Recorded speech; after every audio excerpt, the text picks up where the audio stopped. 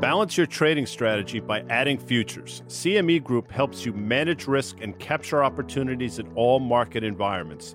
Capitalize on around-the-clock access to highly liquid global futures and options market across all major asset classes. Just visit your online broker and get started. Plug into valuable educational materials and trading tools and see what adding futures can do for you at cmegroup.com/on-the-tape.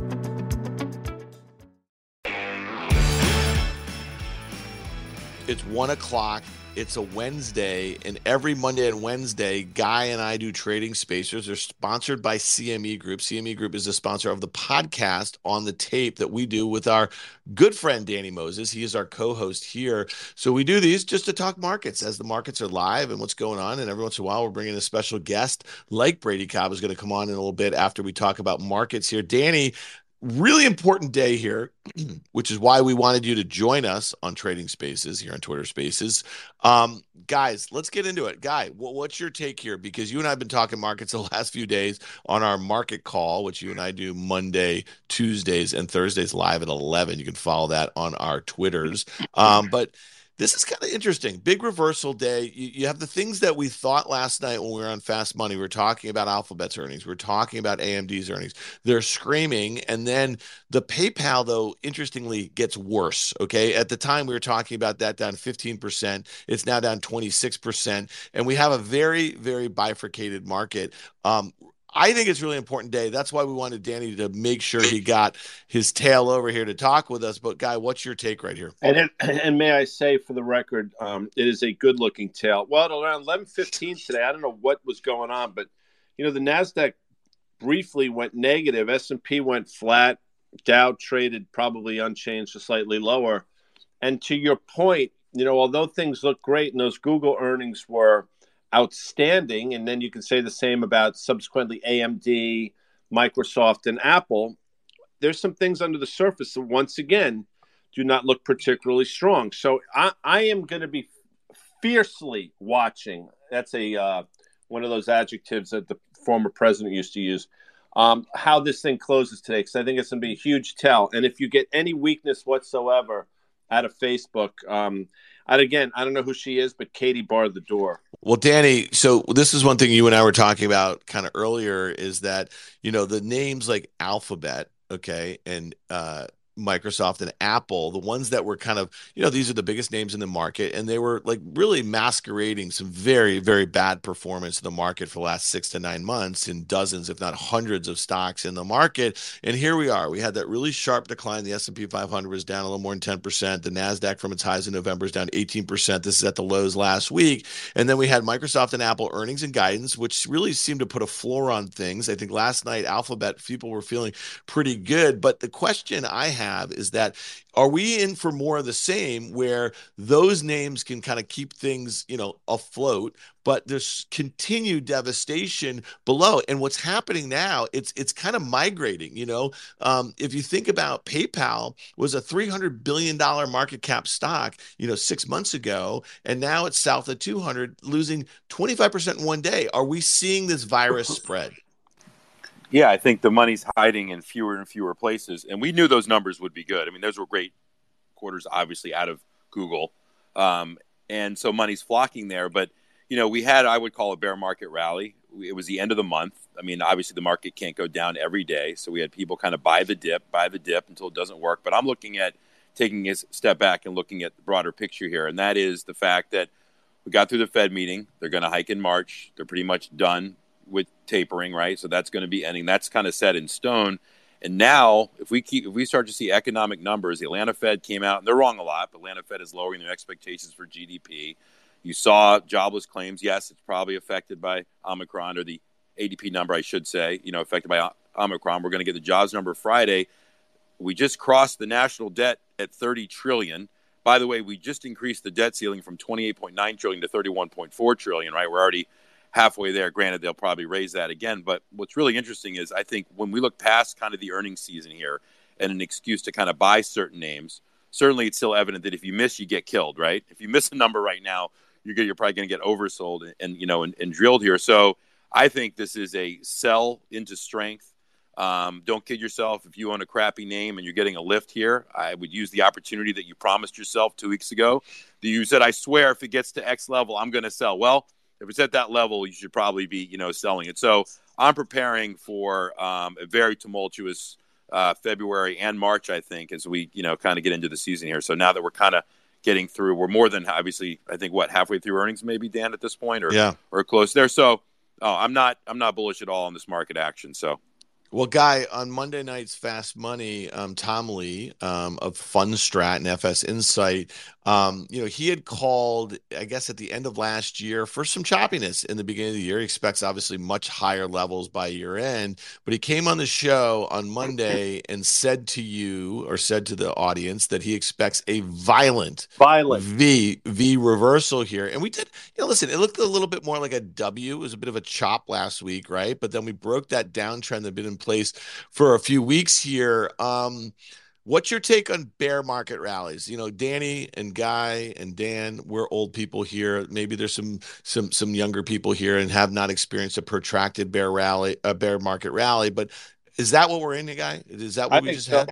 And the counter trend rallies in markets that are now maybe turning the other way are the most violent ones you'll see in equities and commodities, and quite frankly, in currencies as well. And we've seen that a number of times. Go back a couple Mondays ago when the Dow was down over 1,000 points, and look at that bear market rally. Now, again, there's a lot of chop here, and some of the most difficult markets to trade are these markets because everybody's convinced they finally bought the bottom, and then they just it's what we call getting chopped up. And I think that's what's happening here. And I'll stand by it. I mean, I think the top's been put in for quite some time. I hear what Tom Lee is saying about this violent thing, but I also think that we're underestimating some of the things that might take place post-Olympics in the form of China, Taiwan, and this continued problem with Russia and Ukraine. I don't think the market is taking that into consideration whatsoever. I totally agree with that. And look, I'm now of the firm belief, and I've been saying this for a while, that if you told me that the 10-year is at 1.5%, I'm going to tell you that the S&P is probably around 4,000 at this point. So careful what you wish for. Everyone, again, is looking for rates to subside and, specifically the 10-year yield to give them the buy signal.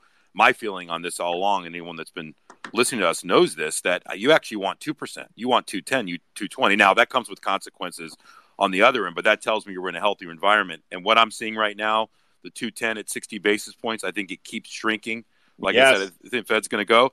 And this interesting article today on Bloomberg, let me just put this in perspective for what we're really looking at here on the national debt level. And I'm sorry to keep harping on this, but as we cross 30 trillion, it's a little mind-boggling. So if in 2001, the average interest that we paid on our debt on the federal level was 5.4%. Today, it's 1.5%, right?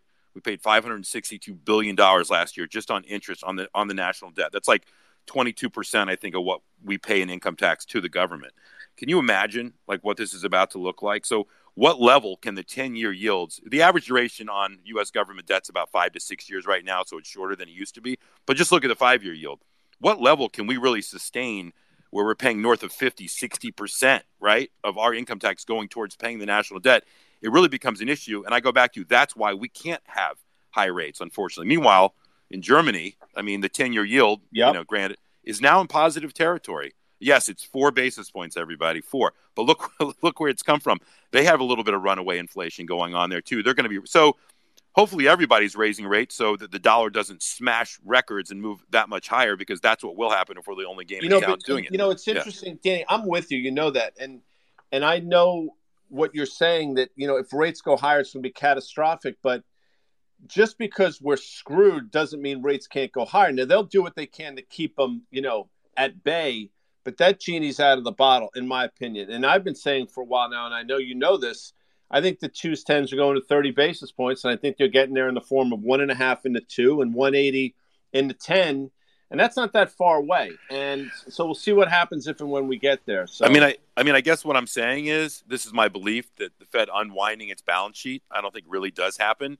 And the Fed statement that they'll let mortgage-backed securities kind of roll off, before they will treasuries. I would agree with that, because what they don't want to do, to your point, Guy, is signal that they really don't have much control over anything these days, but that they truly lose control, because that is the ultimate washout, right? If the people feel like the Fed has lost control of the markets, which may happen inevitably. But again, so Danny, and real quick, Dan, I got to interview Novogratz last week in Florida, and we talked about a lot of these things we're talking about now.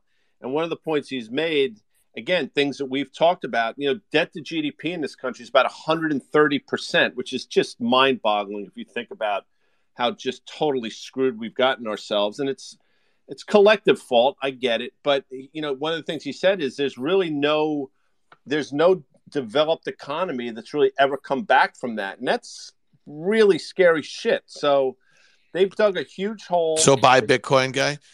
No, listen, is it Bitcoin? I don't know. No, I know. It's really funny though. I think that some of these macro guys, and I'm not, again, Novogratz is a legend, I guess. Right. And, it just seems like a lot of these narratives are very, they're very convenient for this kind of Bitcoin thing. And I will tell you, I think if Bitcoin were to go lower, and we'll talk about that after, it might just like invalidate so many of these kind of macro arguments that are going on. I'll just say this, Danny, about your call on the 10-year.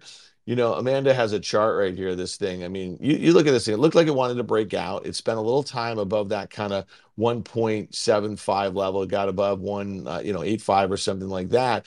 You do the uptrend from the summer lows of last year. You look at that 200-day moving average. I mean, this thing's got 1.5 written all over it. So I guess the question is, what scenario? We have this jobs number coming out Friday morning, okay? And I saw a headline that the White House is already bracing for a weak January jobs number. Let me ask you this. Is the 10-year telling us that inflation expectations are basically, the highest ones are in the rearview mirror here? And then what does that do to this narrative? Because that's what the weakness in the 10-year is kind of telling me a little bit. Just that inflation, the heights and the fears of 40-year high CPIs is basically behind us.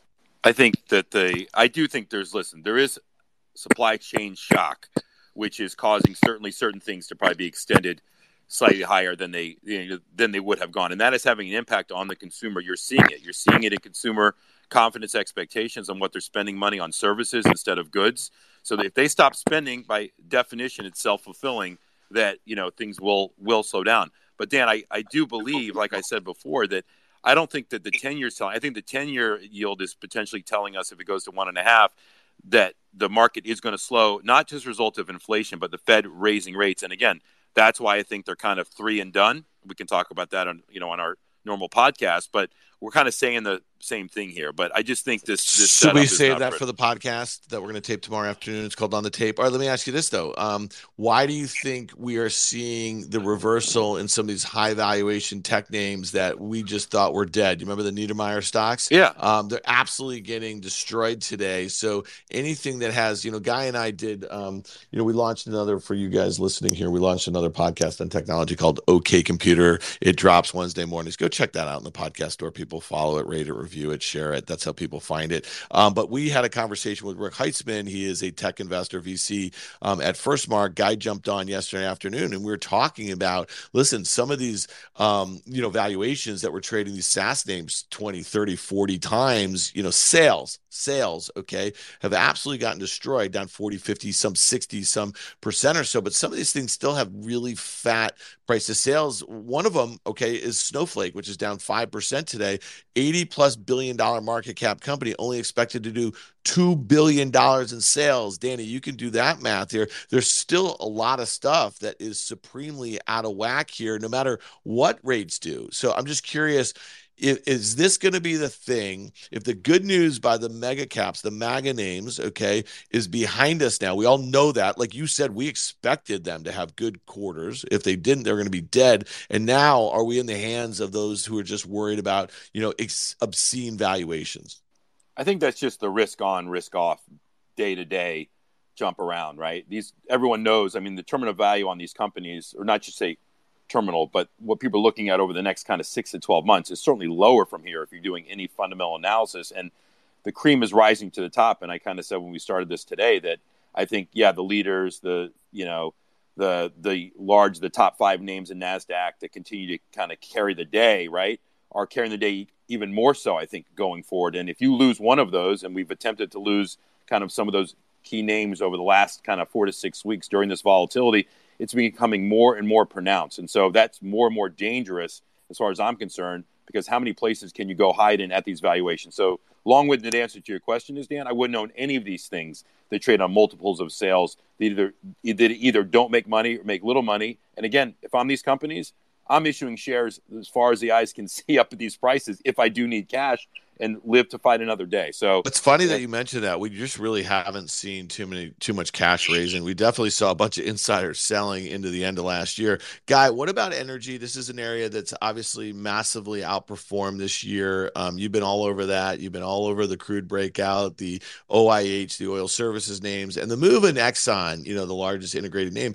That's out of control. I'm just curious if we were to see economic activity slow down, which is what I think we're all in agreement is what the 10-year is kind of telling us.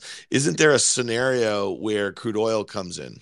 Yeah, listen, you've said this for a while, and if you look at where Exxon is now, this is where we broke down from 3 years ago, March of 2019. So this is a logical level to stop. And yes, if economic activity goes down, that will be a headwind. But so much of this CapEx, so much exploration has been stopped that, there's a supply demand dynamic going on here that takes a long time to resolve itself. And I've said this, I'm not the only one that said it. A lot of people say it. The cure for higher prices in commodities are higher prices. And I think that's what we're in the midst of now. So the OIH, which has made a bottom a couple times around 175, we've talked about it. It's been in this sort of 175, 230 range.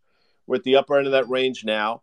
I happen to think it's going to continue to grind higher. I can understand why some would be inclined to take money off the table if you've enjoyed the run. But, I don't think this crude story is over by any stretch. And the OPEC Plus meetings and all this shit. Listen, the only thing that derailed the energy trade in November was Omicron Friday after Thanksgiving, and then the subsequent, or I don't know if it was before or after, it doesn't matter, but the SPR release, which was a joke. So, we should be here, and I think we're going higher. Yeah, that's not a political thing. I could give a shit about. Of course, but here's one of the things Guy would just say about the crude oil chart. If you look at it from the bottom left a year ago to the upper right, where it is right now, look at how the volatility bands have been widening a little bit. The peak to trough declines from highs have been getting bigger and bigger, and there's been three big ones. The last one, being north of 25%. So I think that's something worth keeping an eye on, because the next one might be pretty dramatic if there's any reason for it to come in hard. Danny, here's one near and dear to your heart. What about home builders? We've seen, as the 2-year went higher, we haven't seen, again, the commensurate. I mean, we have seen the 30-year mortgage rate hit multi-year highs, I guess, right? Home builders were trading at the start of this year very near all-time highs. You've seen this pretty sharp, at least as the XHB is concerned, 86 down to 70. Now we had this bounce up to 75. Thoughts on that group? And then also banks in general, because all of those earnings are out. I'm just curious what you think here with rate environment. Yeah. I want to make one quick comment on Guy's point. So the person I want to be right now is the portfolio manager in Boston, whose benchmark is the S&P 500, who walked in January 1st and said, I'm going to underweight technology and I'm going to overweight energy, because their year's done. They've already made their year. Now they can just go benchmark the S&P 500 from here, call it a day. So anyway, I wanted to comment on that. But as it relates to the builders, I mean, then you pull a Dean Smith, man. Then you just go four corners. Four corners, exactly. You go four corners from there. And people out there that know that's how a lot of these portfolio managers get paid on the long only side. As it relates to builders, I mean, pretty much they track the 10-year yields, right, or wherever the mortgage rates kind of go. And mortgage rates have been rising, as we know, because a lot of the mortgages are originated kind of toward the short end of the curve, and so you're having a little bit of an impact there. I mean, how much longer can you have the move out of the city? So there is a macro part, there's a secular part to the builder play. I get it. But I think the builder's ability to pass on their increased costs of lumber, et cetera, and it trades on that too. It trades down on commodities, up and down on commodities as well. I'm not a fan of the builder sector here. I wouldn't short it because I do think there is a secular move there. As it relates to the banks, per se, I mean, listen, they had great quarters. Again, if the market stays like this and volatile, I'll say it again, the IPO calendar dwindles a little bit. That's a huge source of revenue for these banks, right? Some are more tilted towards investment banking, some towards the consumer. I think we've seen the peak in consumer credit. I don't think it can get any better, can potentially get worse. So that tailwind, is now gone. And the cost, these bonuses that are getting paid now to maintain and keep these bankers from moving around Wall Street, which for the first time in a long time, there's a bidding war, right, for analysts and bankers. That hasn't happened in several years. And we're back to kind of 2007, 2008 bonuses for some of the CEOs. So a lot of those fixed comp things, those don't change quickly. So again, on the margin, I'd be watching, growth in consumer credit. I'd be seeing if the market stabilizes and get the IPO counter back. But these are utilities, and you can own them. The balance sheets are safe, but they're not sexy. And energy right now is sexy. So, anyway. Hey, before we bring Brady Cobb in, I want to ask both of you guys this, and Guy, I want to hear you first here a little bit. We've seen some fairly dramatic moves from some very widely held stocks. And, I go back to the year 2000 when, it seemed like the whole market was made up of meme stocks back then, if you think about it, in the late 90s and the early 2000s. But there was a couple huge blow-ups that after the fact, once we knew the market basically had crashed and we were in a bear market, you could have gone back in 6 months and, 6 months out and said, okay, that was it. We should have known, right, when those numbers. And so there's a couple instances last year in the summer, Guy, when we had this huge gap lower in PayPal, in Amazon, right, on their Q2 results and their Q3 earnings. And then when we got to Q3 earnings, Snapchat sold off 25%, right, in one fell swoop. And then this year, just this quarter so far, we saw Netflix down 25% after their earnings. We're seeing PayPal down 26% in one fell swoop. Guys, are we on the precipice of something? And I'm not trying to freak anybody out here, but when you have those sorts of stories get marked down like that, and then you look at the devastation that's gone on in names like Zoom, and the list goes on and on and on. Are we on the precipice of something bigger here? Are we whistling past the graveyard? Everything you say is accurate. I've thought that for a while, incorrectly, by the way. When the basically the structure that's been built, this high-rise apartment building that gets higher each day, is built effectively on 3 or 4 different names that are carrying all the load, and then you start to chip away one by one. It's just a matter of time before some storm comes along and knocks the whole effing thing down. It hasn't happened. So these warriors, these generals, whatever you want to call these names, continue to perform. By the way, understandably so. In this environment, the rich get richer, and that's what we're seeing with these big name stocks. But it's just a matter of time, in my opinion, before everything you just talked about comes home to roost in the form of the broader market. Yeah, I echo those comments. And I also would just say, Brady's finally here. I also would just say that when I think the market's going to be rational, you see news like AMC come out. The reason they put out those numbers for Q4 was so that they could issue new debt, right? So they're just trying to kick the can down the road, which they should be doing to lower their interest. But stock trades up 15% on that, right? Pulls in. This is a company with $5.5 billion in debt. You know who I want to own for Spider-Man? Sony Pictures. They had a good quarter. They have a good balance sheet, and they get the benefit of Spider-Man. So as long as I keep seeing things like that, I know we're not near the bottom, Dan. So that's kind of how I look at it. But we got Brady on here, and if you want me to kind of set the stage. Intro here. Brady. Yeah, tell everyone who he is. Just so you know, Brady. Danny Brady and I had dinner in Miami a couple weeks ago at Cote, and I'm going to Cote, New York tonight, gentlemen. So I know you're just kind of licking your lips a little bit here. Well, I'm glad I didn't have to pay for the one in Miami. So Dan, thanks again for that. But, listen, I'm down 10 dimes to you. What do you now? What is your record in the NFL, Danny? Now is it 29-5 or something? No, I lost the game and pushed one. But anyway, let's get to this stuff because this is better. Introduce anyway, Brady. Yeah, so Brady Cobb needs no introduction, but I'll just introduce him. He's been around the cannabis sector for a decade now, more than that, obviously, if you include when he wasn't doing it legally. Came from a great background that led him to this point. His father was involved in the cannabis industry when it was frowned upon in the 70s, and that kind of led him to become a lawyer and vindicate everything that his father stood for. But in doing that, he built 2 companies. One he just sold to Cresco Labs last year, Bluma Wellness down in Florida for over $200 million. He's looking to do something like that again. But more importantly, he's an advocate for the industry, and he's in Washington a lot. And there's been a lot of developments, over the last 6 months, people paying attention, and he can talk about that. There was an update there. And then also I want to get Brady's thoughts on, we saw some mergers, M&A activity in the space just yesterday. Verano acquiring what was formerly known as Vireo, Goodness Health. I think we're just going to start to see more of that too. So Brady, without further introduction, love to hear your thoughts on kind of that stuff. So, yeah, no, thanks, Danny. And Dan Nathan, great dinner, by the way. NFL picks. I don't know where you guys are at on the Super Bowl, but whenever that bet gets paid, count me in. I want to be there for dinner. I think we should have Guy along too. I don't think it was right just to call in with him. I agree. Thank you, Brady Cobb. By the way, those that don't know, Brady's another just sexy man. Anyway, back to you. I appreciate that.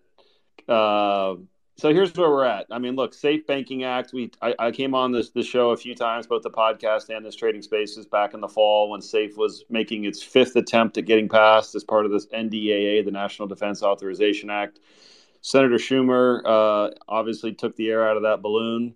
And did not let the bill go through. But if you remember, there was a House Rules Committee where Representative Perlmutter, who's the champion of the bill, ultimately was going to try to reintroduce it and was told to stand down by leadership at Schumer's request. And then he vowed in the hearing and immediately thereafter that he was going to take every step possible up and through his announced retirement at the end of this congressional session at the end of this year to get it passed. Well, he's a man of his word. He had it added on via the Rules Committee to the America Competes Act, which is another must pass. It was deemed to be in order by the Rules Committee yesterday.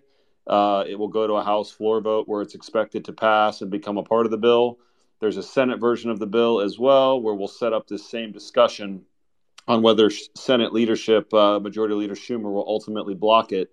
There's a couple of interesting things in play. One of the things I think everyone's kind of picked up on the fact that Senator Schumer largely deferred to Senator Booker, and Senator Booker is an outspoken advocate for social equity in the cannabis space, which I wholeheartedly agree with. But, they're also needing and staring at the fact that they need to get a win here relatively soon before they head into what's going to be a lame duck session as they tee up these going to be very volatile midterms. So Safe is there again. It presents another opportunity to potentially get passed. We are, I can tell you, without going into too much detail, I've been working with the NCR and Weldon Angeles and others on a myriad of options for social equity that do not require congressional action.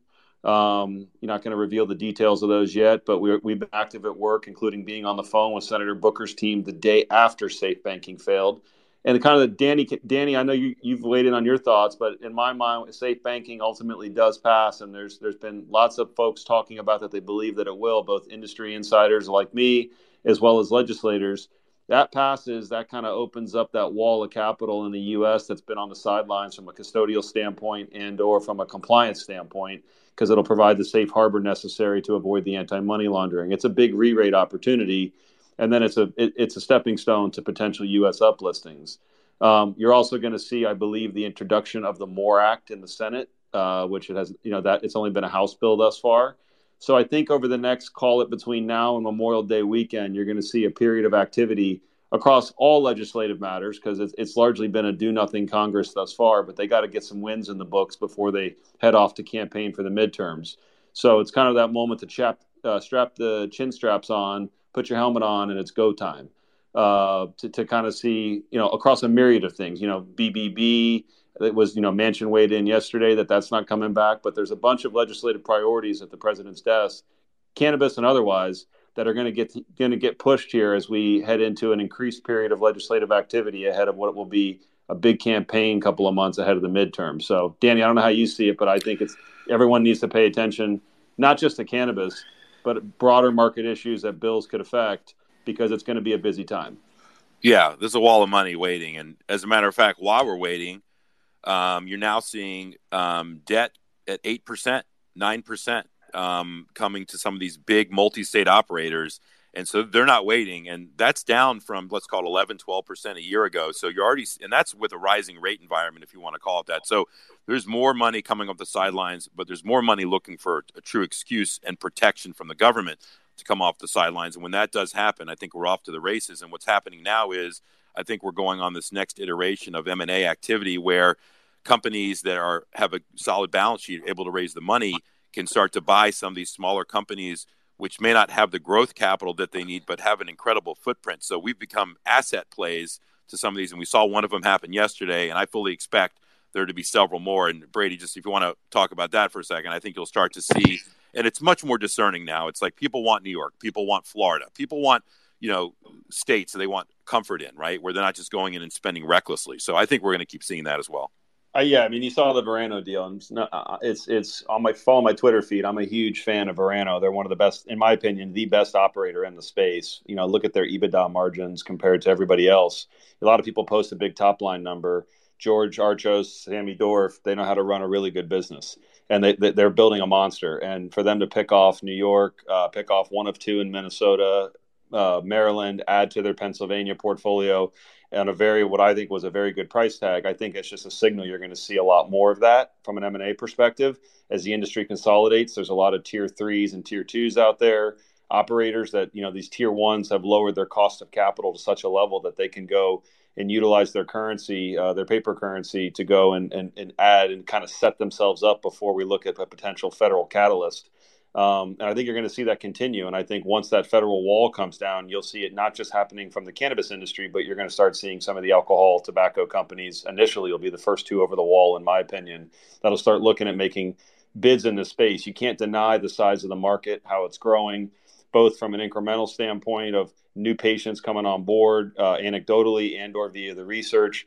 But you're going to see, this is a CPG category that no matter what their stock price is, and Danny, you and I were talking about it this morning. I mean, you look at some of these companies; they're not even trading at 2 to 3 times their EBITDA. It's absolutely crazy. And these are businesses that are generating EBITDA while they have a draconian 62 to 63% effective tax rate between federal and state because of 280E. So as you see this federal law potentially shift a little bit, these businesses, the ones that are cashed up with good cost of capital, I think you're going to see the M&A activity from a strategic standpoint start to kick up a little bit too. Awesome, Brady. I don't know if Dan and Guy have any follow-up. I know Guy's really into the sector, so Guy, I've never puffed the Magic Dragon, nor will I ever. But it does not mean I frown upon the. But that's We're converting you. Yeah, We're converting you. But Brady, isn't that the good news that he doesn't have to puff anything? You just kind of partake, And there's a lot of things. Guy, when you think about some of the things that ail you physically, there's got to be some sort of combination between CBD and THC that would just really kind of take some of those edges off. Maybe we'll just leave it at that. Well, listen, Brady, you and Danny, the two of you guys should have a podcast together and just cover this stuff on a weekly basis. Wouldn't that make some sense, Guy? Yeah, it's in motion. We always want to start it and then something happens. But yes, we will definitely be doing that. So. Well, listen, Brady, you're the man. You showed great hospitality when I found my way into Fort Lauderdale down there to see you and Danny, and we had a great night out in Miami. So we really appreciate your insights here on Trading Spaces. And, you can always come back here, man. We'd love to hear what you got to say, and we're tracking your space. And I know a lot of our listeners really care about it too. So thank you, Danny. Thanks for this emergency Trading Spaces with what we think is an important day in the market, despite the major indices being green. Guy and I want to thank you for joining us on Trading Spaces. If you came in late, we will put this in our podcast feed, so check it out, people. Check us out on the tape this week, also sponsored by CME Group. We're going to have Jeff Richards of GGV Capital. He is an excellent technology investor in the private markets, and he's going to help us think a little bit about some of these public market valuations that we were just talking about and some of these SaaS names. And then Danny has a whole laundry list of stuff that he did not get to today that we're going to talk about. So that drops Friday morning in the podcast store. So thanks everybody for joining us. Thanks, Brady. Thanks, Danny and Guy. I'll see you a bit later. Thanks, guys.